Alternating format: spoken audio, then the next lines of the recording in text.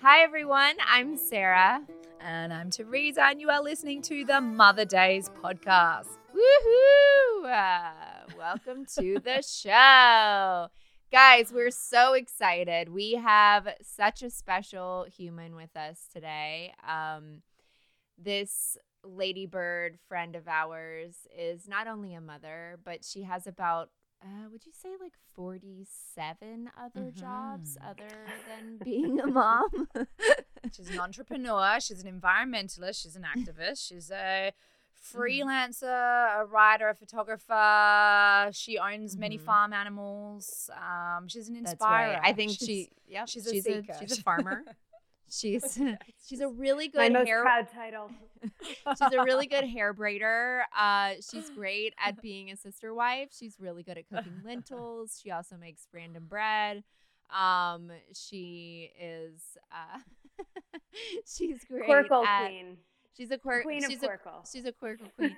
When she was like 13 or 14 years old, she wrote a script that became a huge success. And now her career has been wild and crazy, and she's done so many things. Guys, welcome to the show, Nikki Reed. You. Hi, that was the most flattering and extensive intro I've ever heard. I took away farmer, baker of random bread, and I threw in Quirkle myself. It's a very important title. So I want to make sure that slid in. I mean, we left out the part where you've actually been a vampire too, so. Oh, goodness. Yeah, that one. That decade-long thing. I want to hear about that for a second. Can we hear about that for a second? What was that? What in the actual hell? Okay. What was that like to transition from being to, you're a person in the film industry.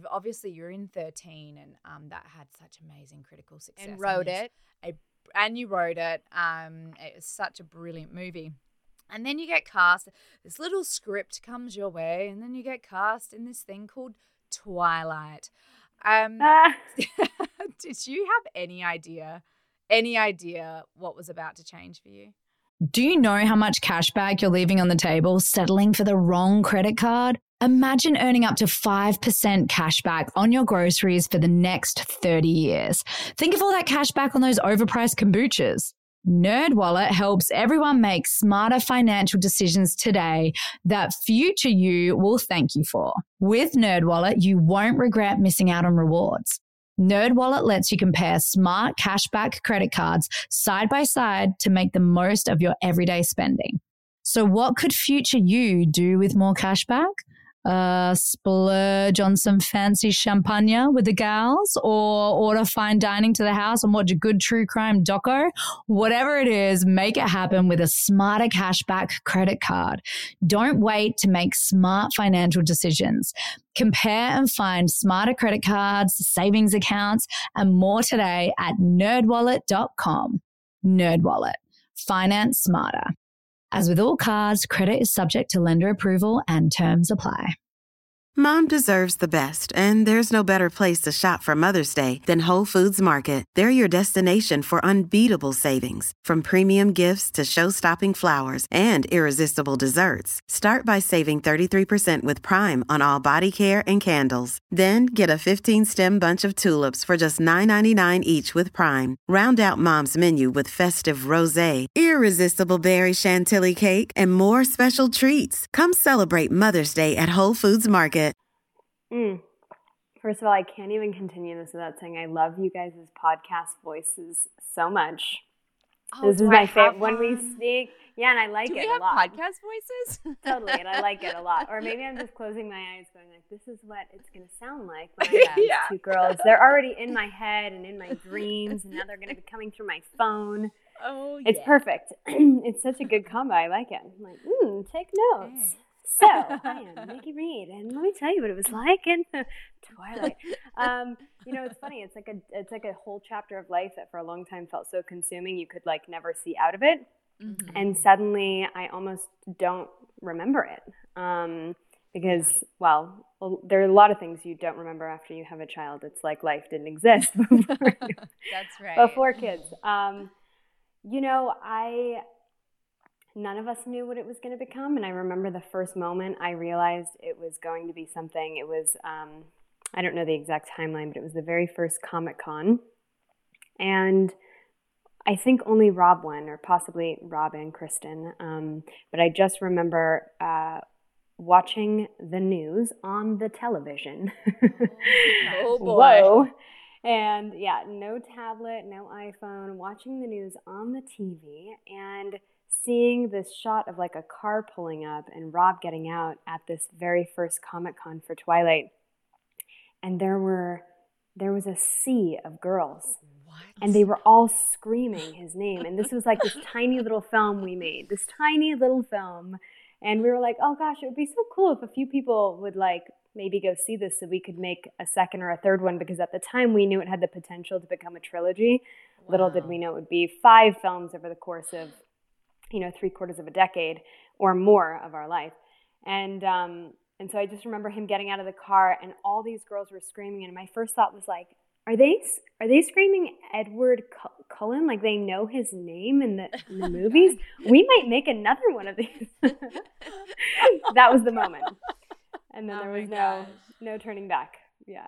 If we had been friends back then, I would have told you after I read all the books in like a weekend that it was going to be massive. Awesome. You could have been my crystal ball. I could have been your crystal ball. But, yeah.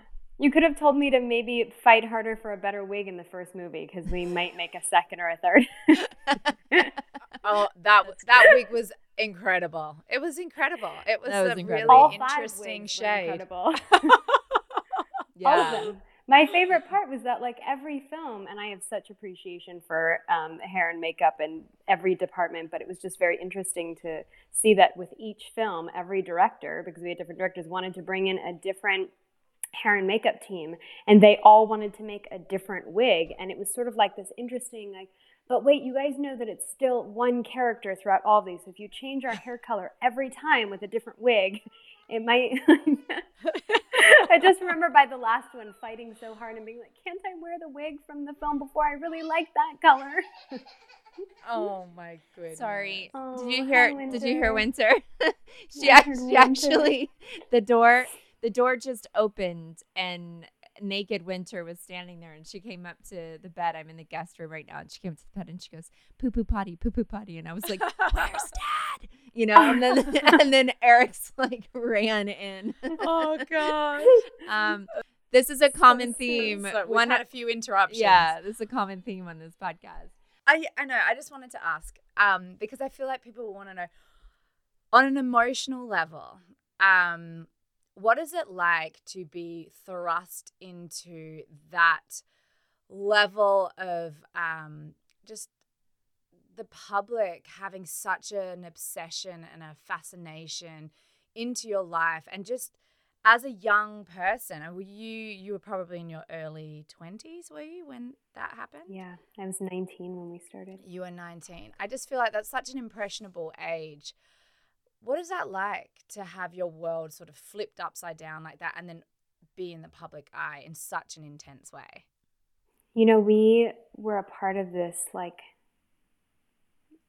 revolution with technology. We were right in that moment of time where the lives of, celebrities, if you will, the weirdest word, went from being this like thing that everybody wanted to like cover and put you in a bubble, and the outside world was kept out, to the transition of life devices, social media technology, Twitter, Instagram, this almost like we have to put our lives out there type of thing. I remember I think it was the second or third film, I can't remember which one, there was like a notice passed around set where everyone was talking about how no one could, if you were going to download this thing called Twitter, like no one could post anything about, if you were going to do that, just you can't involve the film, the cast, the characters, no secrets, no behind the scenes photos, nothing could be revealed. And at the time, there was like a cast member or two that maybe downloaded that app, and it was like, oh, he has that app. You know, like watch out. Make sure, like make sure nothing's going to be put on that app.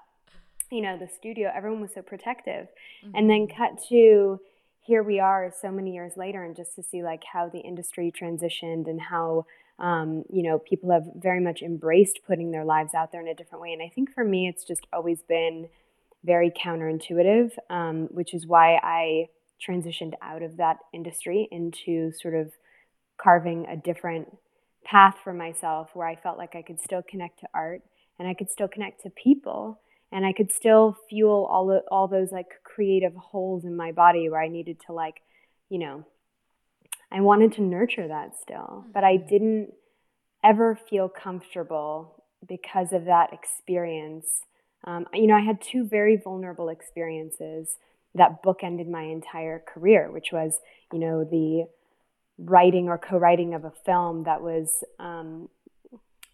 autobiographical, if you will, although that term, we can, you know, dissect that later, but, you know, if you will, to this other, you know, moment in time, which was like this sort of cultural phenomenon in a way. You know, it was like this, it was really hard to describe. I think that hadn't really been seen in a long time, if not decades. And I was really uncomfortable with that level of sort of feeling like your life could be a part of a narrative that you were so disconnected from. And also, you know, with the genre world, that brings along with it some very specific things that we don't have to go into now. And while I have tremendous appreciation and gratitude for the experience, and I wouldn't take it back, I wouldn't change it, I would do it a million times over again, because I am where I am on this path, you know, because of all of it. I definitely wouldn't know how to like prepare myself for what that would bring.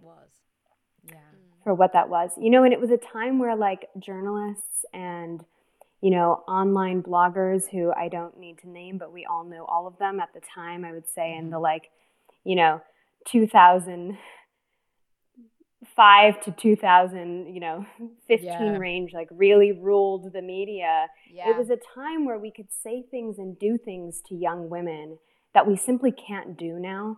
And I remember, you know, because I had like dark hair and dark features, and I played these sort of darker characters, and even in Twilight I played the character who kind of like went against the love story, right? So I watched how the world perceived me as a person as the evolution and journey of that character unfolded. And once she was a more likable character, you know, let's say book 4 and 5, where you started to really understand like her reason for resenting Bella, the main character, and her longing to have a normal life and her longing to have a child she never got to have. And like once you started to humanize that character, I as a person became more humanized to the public and even to the media. But prior to that moment, you know, I remember like some of these major online bloggers, I think I was maybe 20 or 21 years old, and I'll never forget, you know who I'm talking about, but somebody writing like, you know, I know this is like a parent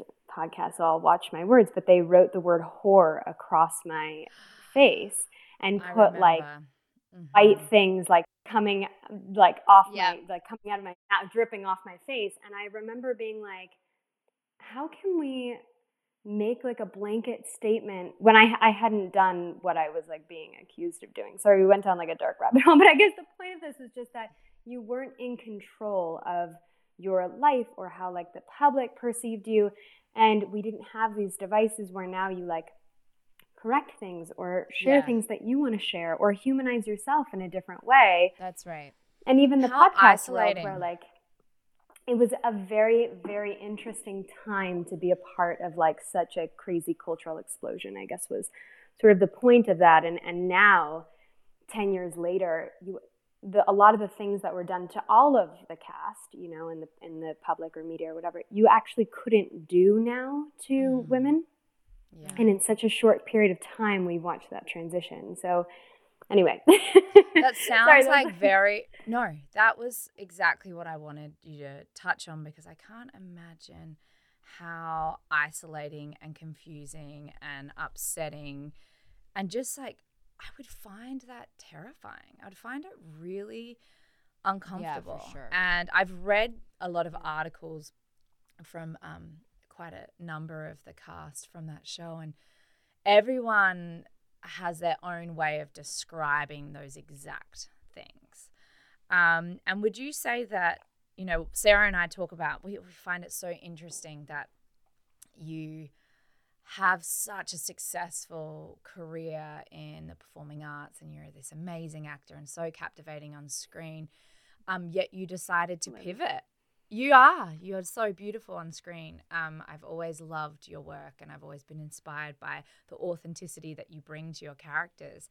And I'm equally as fascinated about this pivot. So would you say that experience for you, being thrust into that world that you didn't really have much control of, did that plant the seeds in you for wanting to switch gears and take a different road?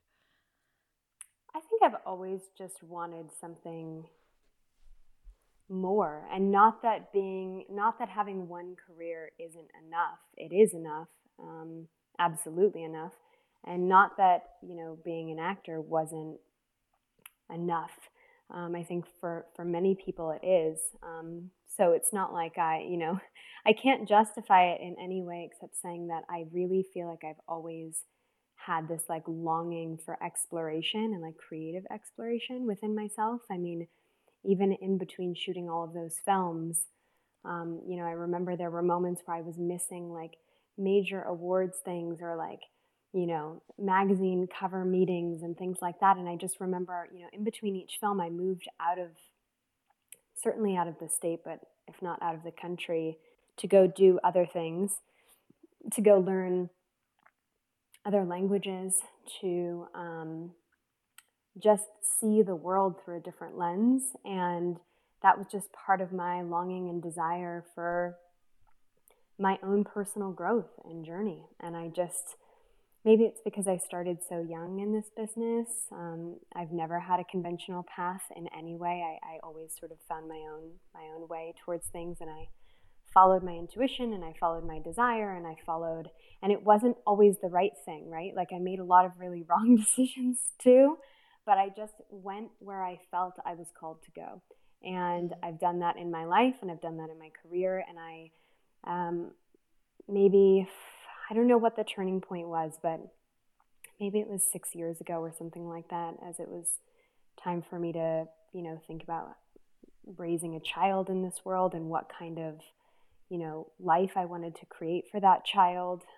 Maybe it was a combination of being a part of, you know, such a wild moment in time in entertainment and film. I don't know. It was all the things that made this perfect kind of recipe for me to go, I've got one life to live. What are the other things I want to do and discover?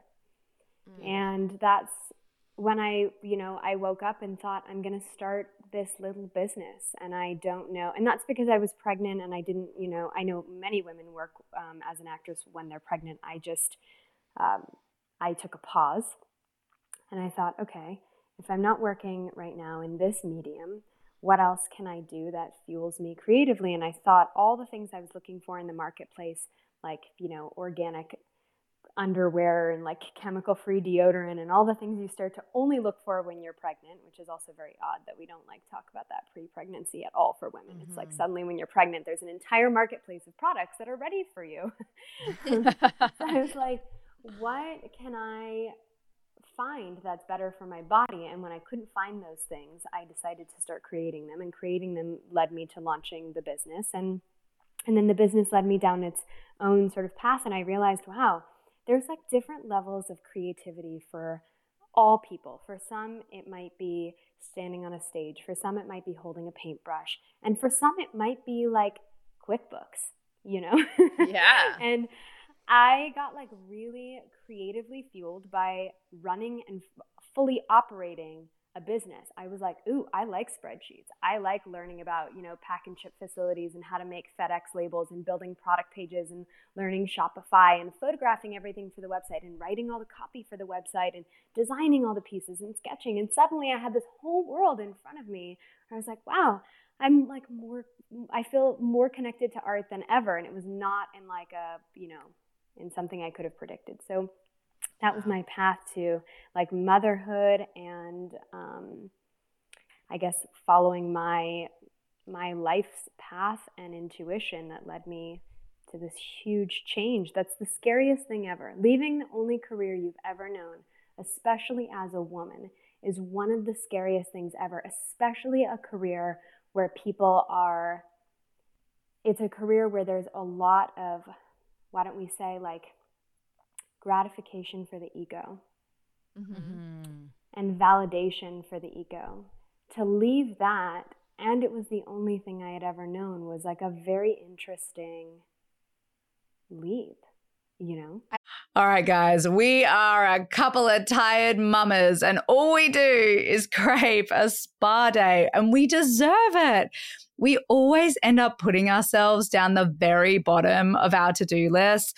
We jump from one activity to the next, and we're always meeting the needs of everyone else around us. I think it is time for a little self-pampering. This Mother's Day, make every day a spa day for all the mums in your life with Osea's Mega Moisture Duo.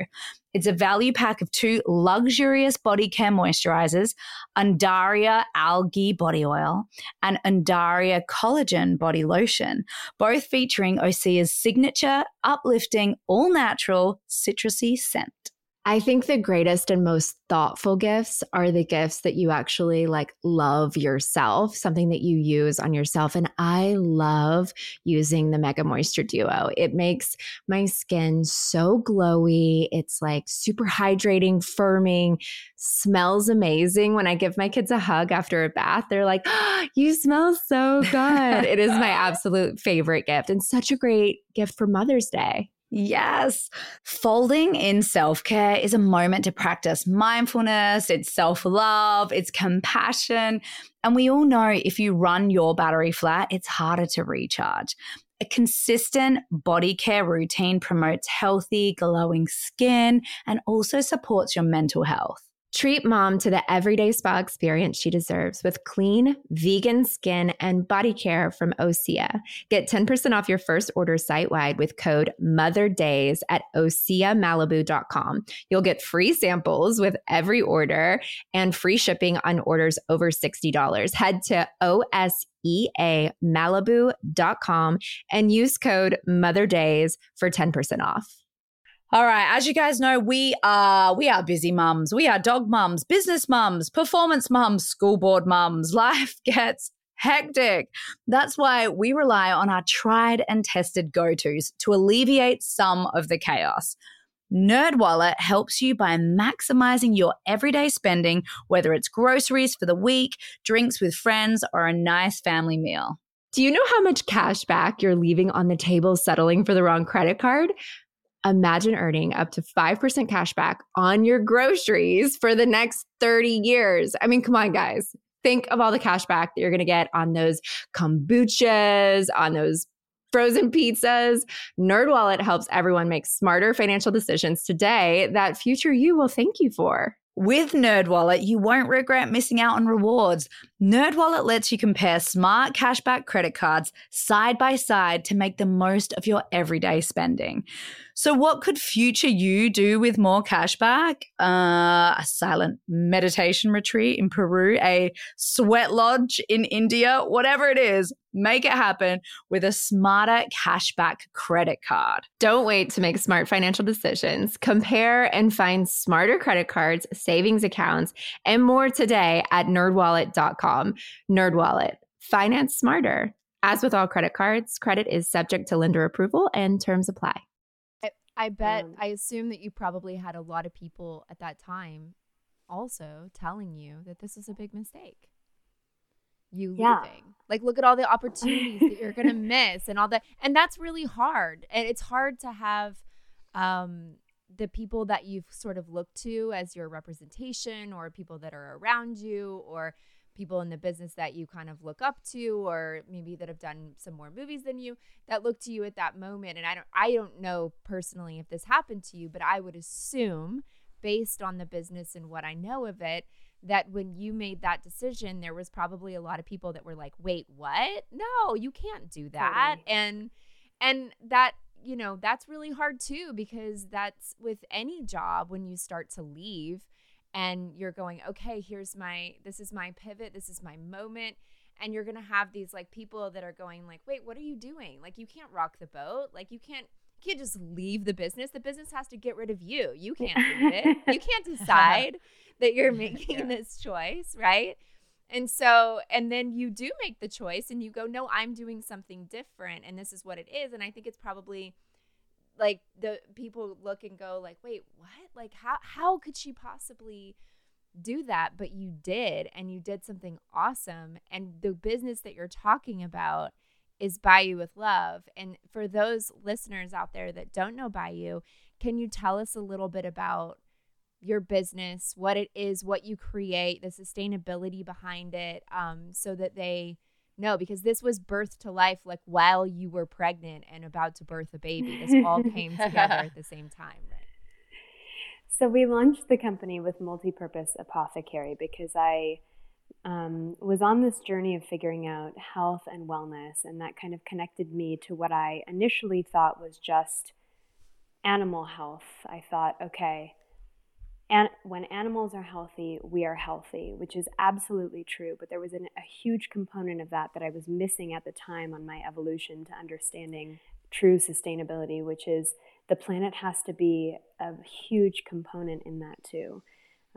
If one is out of balance, they're all out of balance. And so we initially launched the company with this vegan sort of, I guess, pillar, which we can talk about why I transitioned away from just using that word, if we want or not. But it was all centered around animal-free, cruelty-free products that were multi-purpose, because I understood that, again, the marketplace was selling women a plethora of products, as opposed to, which is just not very beneficial to the planet, as opposed to a one-stop shop, like one product that could work for everything.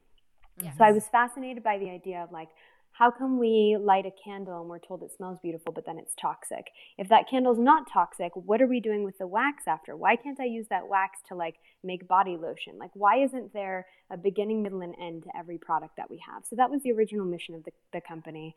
And then I started to realize that through the journey of finding all things cruelty-free, I was also not considering the amount of PVCs and plastics that were used. And I realized that the vegan industry, like every industry in the world, had been sort of monetized and exploited beyond. And so I stopped thinking about things that were vegan as being healthy and just started thinking about things that were truly beneficial to the planet and animals and people as being healthy, but suffering-free. Suffering-free, but the planet has to be a part of that. So if we're like creating, you know, a bunch of vegan handbags, but they're all made out of plastic and PVC, what's that doing to the planet? That's right. So it became this whole like cyclical thing. So shortly after we launched the company, I was approached by Dell, tech company Dell, and they had, you know, they felt like I was really a voice in the sustainable arena, which was wonderful. And they had a lot of, Michael Dell himself is like an incredibly, I mean, he's obviously a genius, but incredibly conscious man, and has been incorporating sustainability into their supply chain for decades before this was even like a sparkly word, you know. And they told me about all this gold that they had from recycled computers that they didn't want to end up in landfills. So they were pulling computers apart, extracting things, metals, plastics, repurposing, and it was really genius. And they said, we feel like there's some type of collaboration here, cut to what then became the entire, you know, life force behind Bayou with Love. So our moment with Multipurpose Apothecary lasted for about 5 seconds, and the rest of the company's life has been creating sustainable jewelry through recycled gold, including gold from technology, and using diamonds that are grown with solar energy in California to create, you know, what I believe is the closest we can currently come to planet-friendly fashion. And it's become like this beautiful thing because I get to work with people in the happiest moments of their life, which is very cool. It was a totally unexpected bonus. You're working with like brides and grooms all day long. And so they're in the best moment of their life, I guess, apart from becoming a parent, this is like, this is the start of their journey. And so it brings a lot of like really wonderful energy back to me too, in that cyclical sense.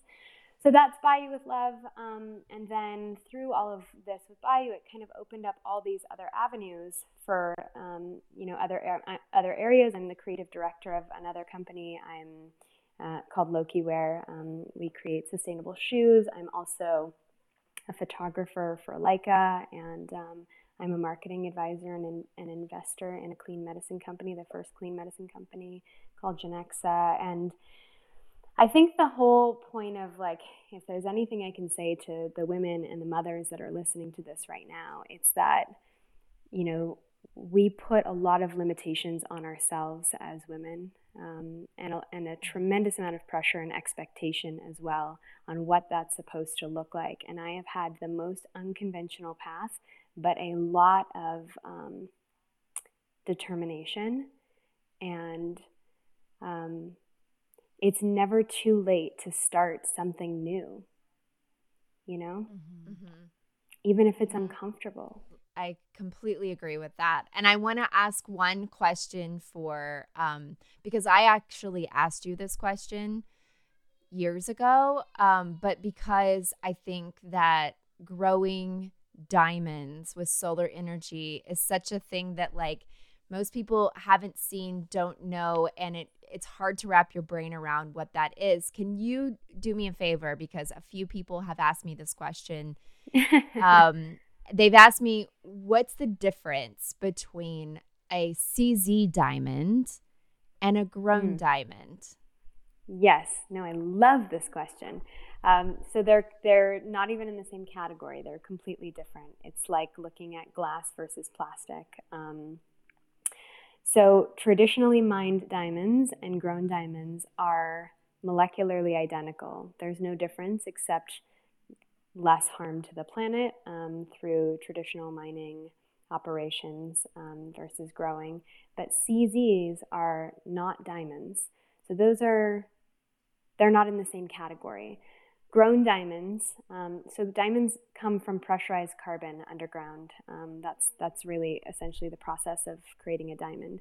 And it can take millions of years, obviously, underground, which brings with it a tremendous amount of romance and, fairy tale and love and all of that. And it's beautiful. And I'm a huge advocate for traditionally mined diamonds as well. We give all of our customers the option to go with either. But the reason I gravitate towards grown diamonds is our grown diamonds, at least the ones we source in California, is because of the solar components. So renewable energy, they're hydropowered, and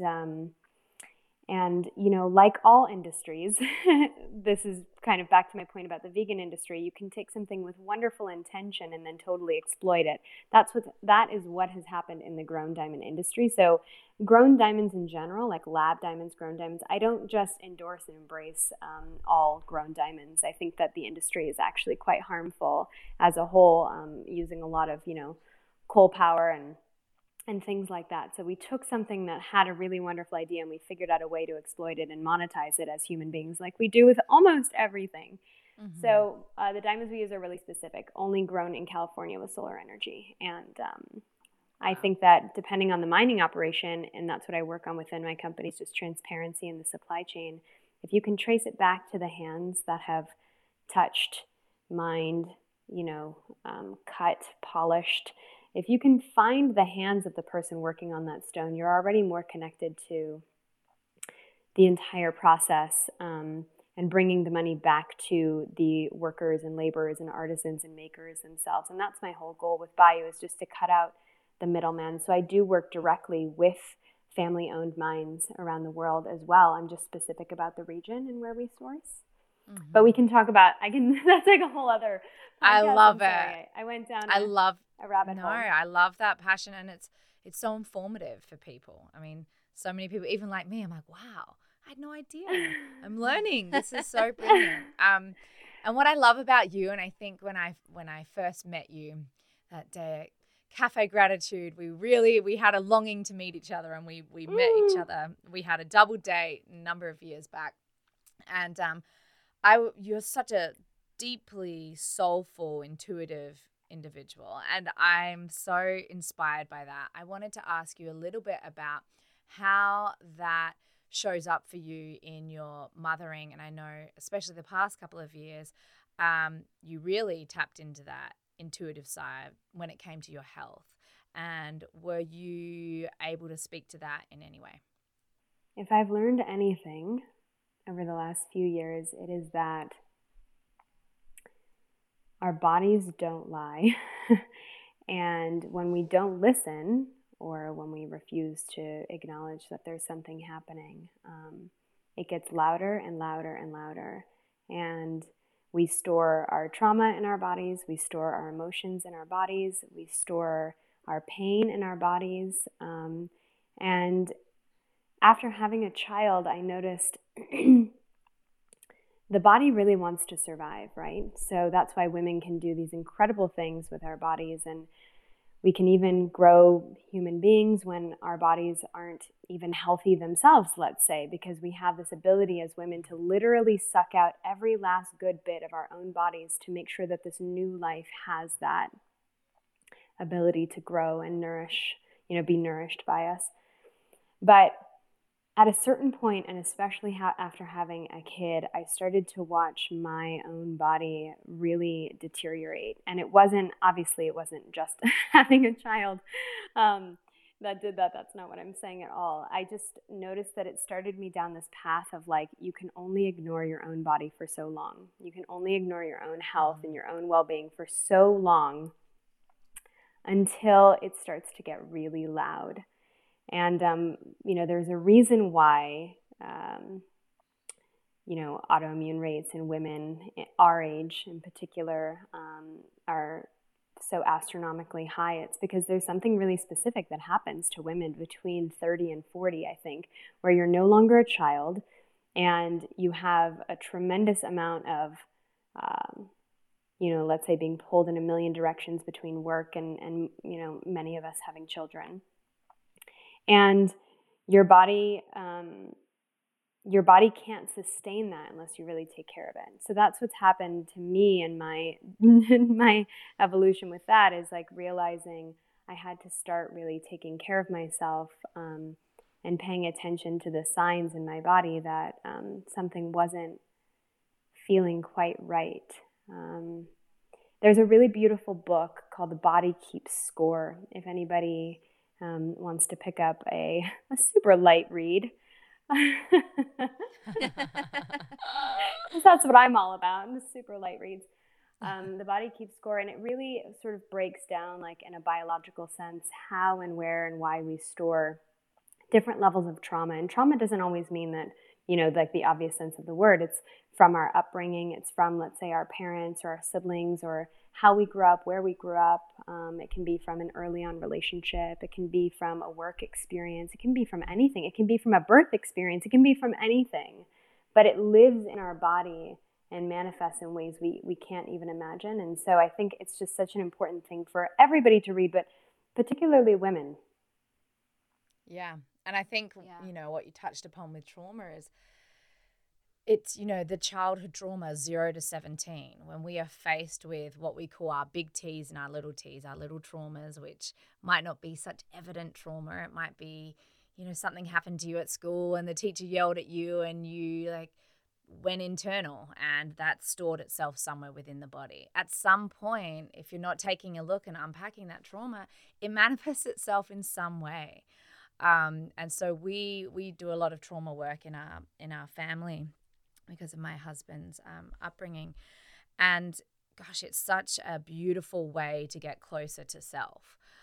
It's one of my favorite things is to sit with my husband and we'll just start taking a look at it, like really being these very vulnerable, open people who are willing to take that personal inventory and see where it's coming up and how it's affecting us in our communications with each other. I wanted to ask you about, your dynamic, your family dynamic.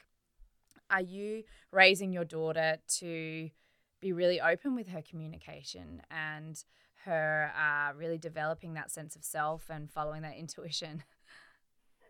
I only laugh because she's probably the most communicative. She really is. So yes, she says things, and I'm like, I'm sorry, what did your 4-year-old self just say? Did you just school me on that? She says these really profound things all the time. Sorry, that made me giggle. That, only a child can do, right? Like, they hold up this mirror that as adults we can like hide from all these things for so long. And it doesn't have to be things that you're even aware that you're hiding from, right? It can just be a pattern that you have, or like a morning routine or a thing. And suddenly they just have this way of like calling you out in the exact moment, exactly what's going on. I mean, I guess depending on the child, but my daughter certainly does. Like, she's very aware of everything that's happening all the time, and she'll let me know, or I'll say something and she'll say like, because we talk a lot about, she's a girl, but she's also little for her age. And so we've spent a lot of time talking about like being aware of your body, and if you don't want somebody in your personal space in your body, and if you don't want somebody holding you or picking you up, because a lot of people want to like touch her and hold her and carry her, and so she's very good about communicating that now. And it's very funny, like I see at school, it's wonderful, and there's a lot of things that are said like, hey, this is my space right now, or this is my body and I don't want you holding me. And I'm like, wow, really well said. But then it like comes back home and I'll like say, okay, it's bath time, and I'll pick her up and put her, Mom, I don't want you touching my body right now. I don't want to take a bath. And I'm like, ooh, that really came back to, just really communicates all the boundaries with me, And I'm like, does that work right there? Do you get to tell me that we're not taking a bath? I guess you do, but let's talk about that. There's a lot of communication in this household, for sure. I love hearing that story about Bodhi, because I know that she's so good at holding you accountable. And she's also so great at holding all of us accountable. Like, she's just so good at communication, and my kids love talking to her. That's how we operate as a family too. So when they bring up these questions, these like little 4 and 5-year-olds, and they say these things to us, and we're just like, wait, what? Now I have to like look at myself and make sure I'm paying attention to what I'm saying. So I love hearing this whole story about your own personal health journey and the way that you trusted your intuition. And I think it's really hard after you have a baby. You have a lot of things that come up. There's like postpartum depletion. And, if we're not getting enough nutrients ourselves, then we start to like not feel well. But what you said is so true, is that your body is really speaking to you. And I think that carries over into motherhood. Now you have this baby, and trusting the intuition that you have with your baby or your child and what's going on with their health and what things that you're seeing, right? Like, the body is speaking to you as the mom, their body. And so, how does that manifest itself with you as a mother, and understanding and trusting this intuition that you have? But also, like, when I had my son, as soon as I had him and he had a fever, like a few days later, I was so scared that I'm calling my doctor. It's 103. Like, what do I do? And, freaking out. And so how is it, tell us a little bit about how you do that. How do you, trust that intuition and the health of your child? Well, our babies are like really extensions of our own body, at least for a little while they are. Whether that's like some like metaphorical thing or there's like real fact to that, I just know that there's like a connection you have to knowing and understanding what's going on that nobody else will. And, we're told, which is like a fundamental, I wouldn't say issue, but like, well, let's just start with issue and then I can sort of correct myself later. But like one of the fundamental issues in how we approach health and wellness in our culture, in this culture that we all live in, here in this country with our healthcare system and everything connected to that is that we don't really teach people to like take their health into their own hands. And that trickles down into, I would say, like how we talk to mothers about knowing, you know, what's happening with their babies and beyond.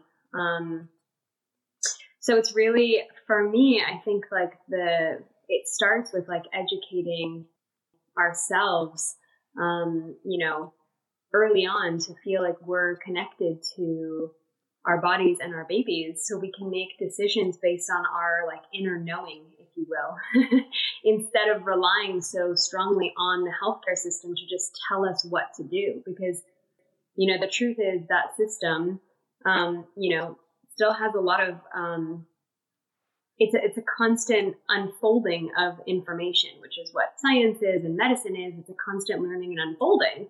And there is something inherently built into being a parent, but specifically a mother, that we don't really teach women to like hold on to and embrace, which is, you know, things.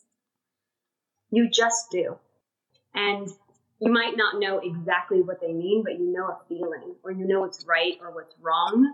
And we teach everybody to live in the space of just fear and then relying solely on information from a system. And the best doctors I've ever worked with and ever known in my life, which I have like a deep connection to health and the healthcare industry, we can talk about that another time, but the best doctors I know are the ones that sit there and say, so why don't you tell me first what you think? And that is the type of pediatrician that I have found, the doctors that I now surround myself with. And so early on, even with my daughter, you know, there were things that happened and I relied solely on fear instead of my knowing.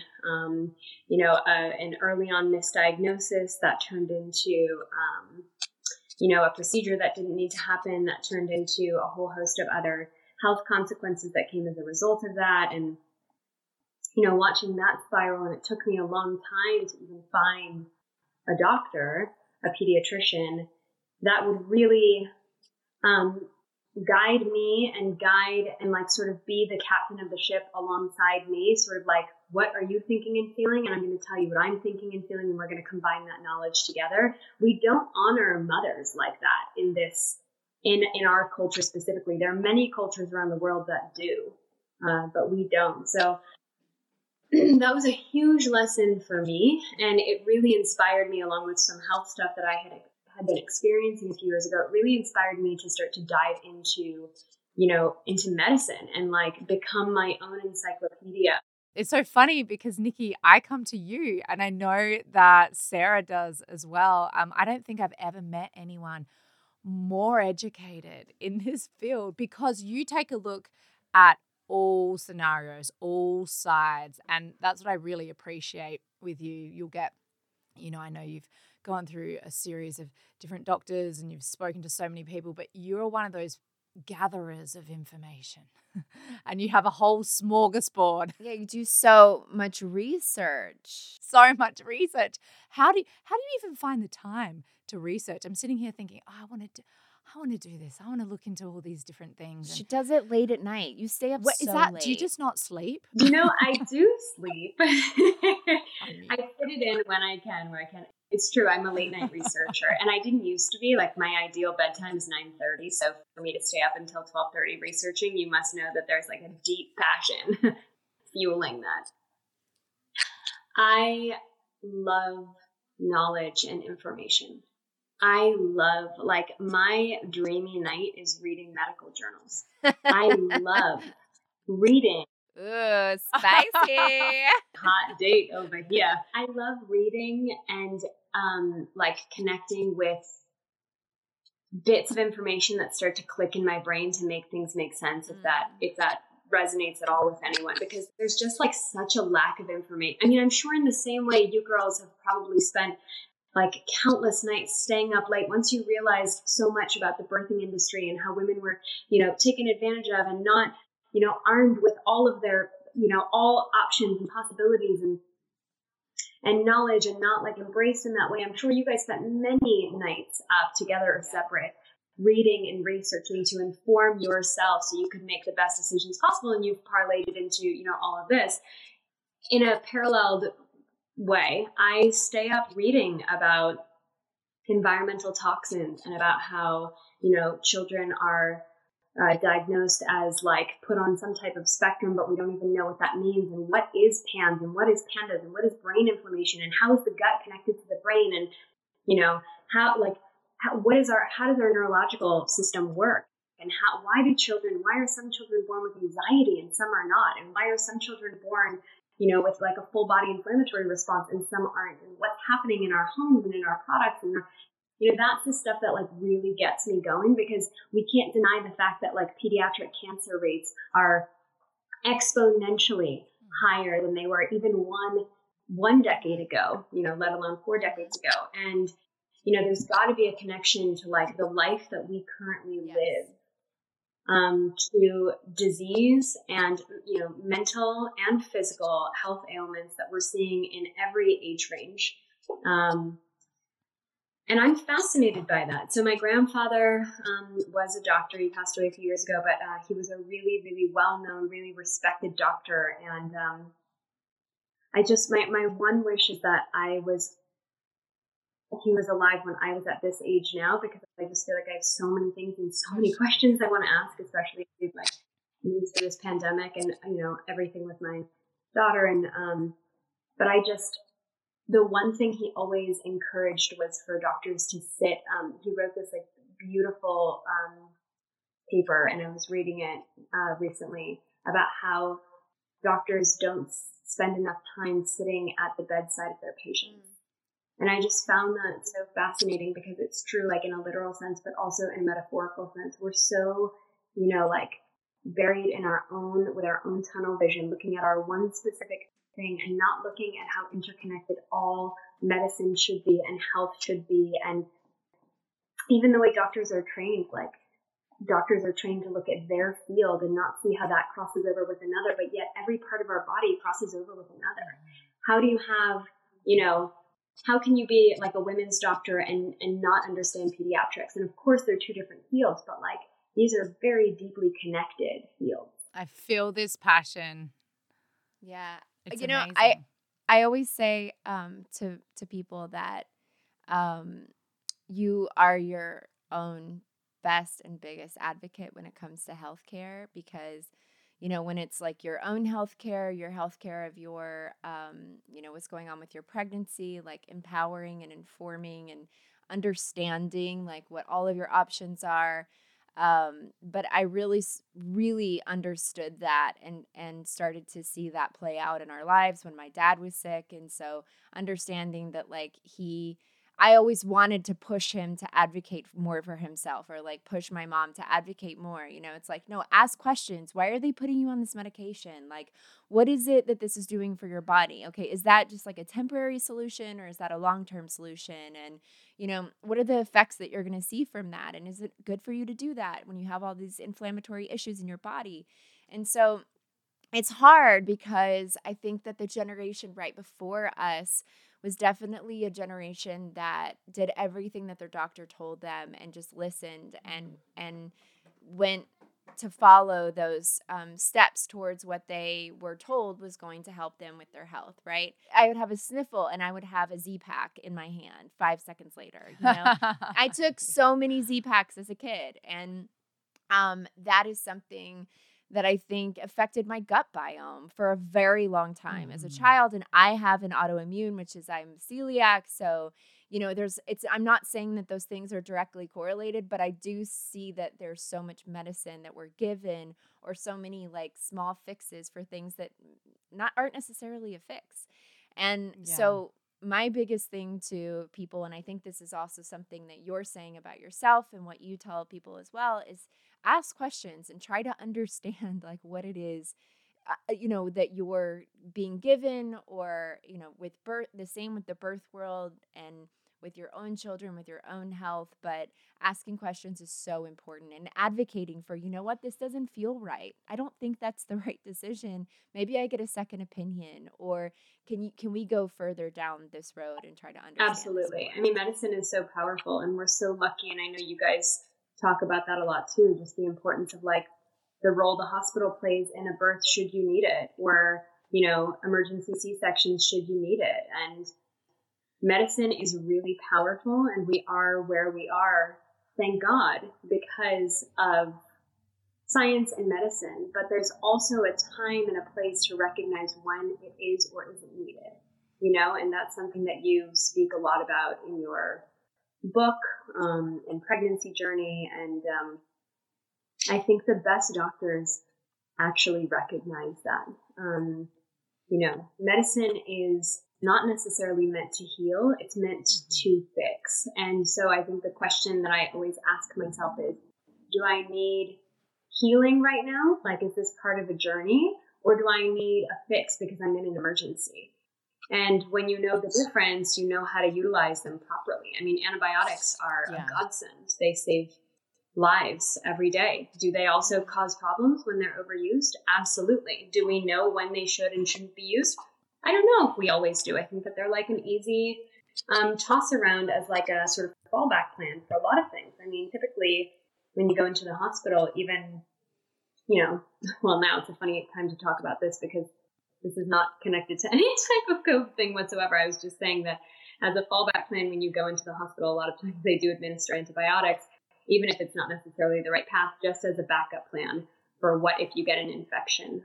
I know, anybody who's listening to this who's who's had a DNC or, had to have, has had a miscarriage and had to have an operation because of that.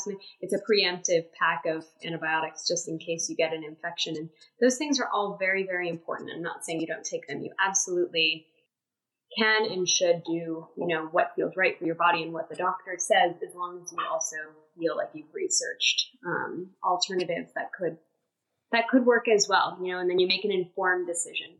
We don't give people knowledge so they can't make an informed decision on, what's right for their bodies. And we see that a lot with pregnancy and birth, I would say. Well, Nikki, you are a well of wisdom. I know. I feel like we could talk to you. I could sit here and listen. Yeah, I could listen to this all day. I'm like, please tell me more while I take notes. I know. We didn't even get to talk about like your Instagram and all the farm animals I see all the time and like wondering, are you living on a farm somewhere and raising your child? I mean, we'll get to that in our second podcast with Nikki. Part two. Yeah, in part two. But with this one today, thank you so much for joining us. We are so grateful to have you on here and just to be able to tap in and, understand like where you're coming from and what your journey is. And we personally go to you for so many things. So it's nice to be able to like give our audience a taste of what that is for us. Yes. And thank you for being one of our very first guests. You were the first person that we thought of. So nice to have had you today. And we can't wait to give you cuddles in person. I know. We love you so much. Thank you for having me. I'm sorry we had some technical problems in there. I hope it wasn't too. No, it's all so good. You have been listening to The Mother Days. You can find our podcast on Apple Podcasts, Spotify, or wherever you listen to your podcasts.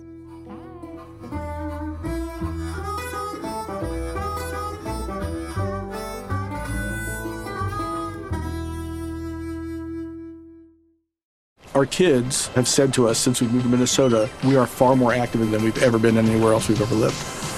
Moving to Minnesota opened up a lot of doors for us. Just this overall sense of community, of values that, Minnesotans have. It's a real accepting, loving community, especially with 2 young kids. See what makes Minnesota the star of the North. New residents share why they love calling it home at exploreminnesota.com/live.